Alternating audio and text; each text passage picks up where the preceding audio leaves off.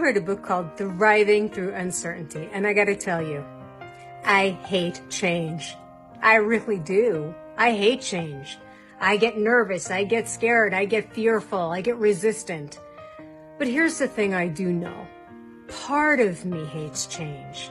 Probably my soul is back there going, ooh, yay, she's gonna grow, she's gonna fly, she's gonna soar now, because that's always what's going on.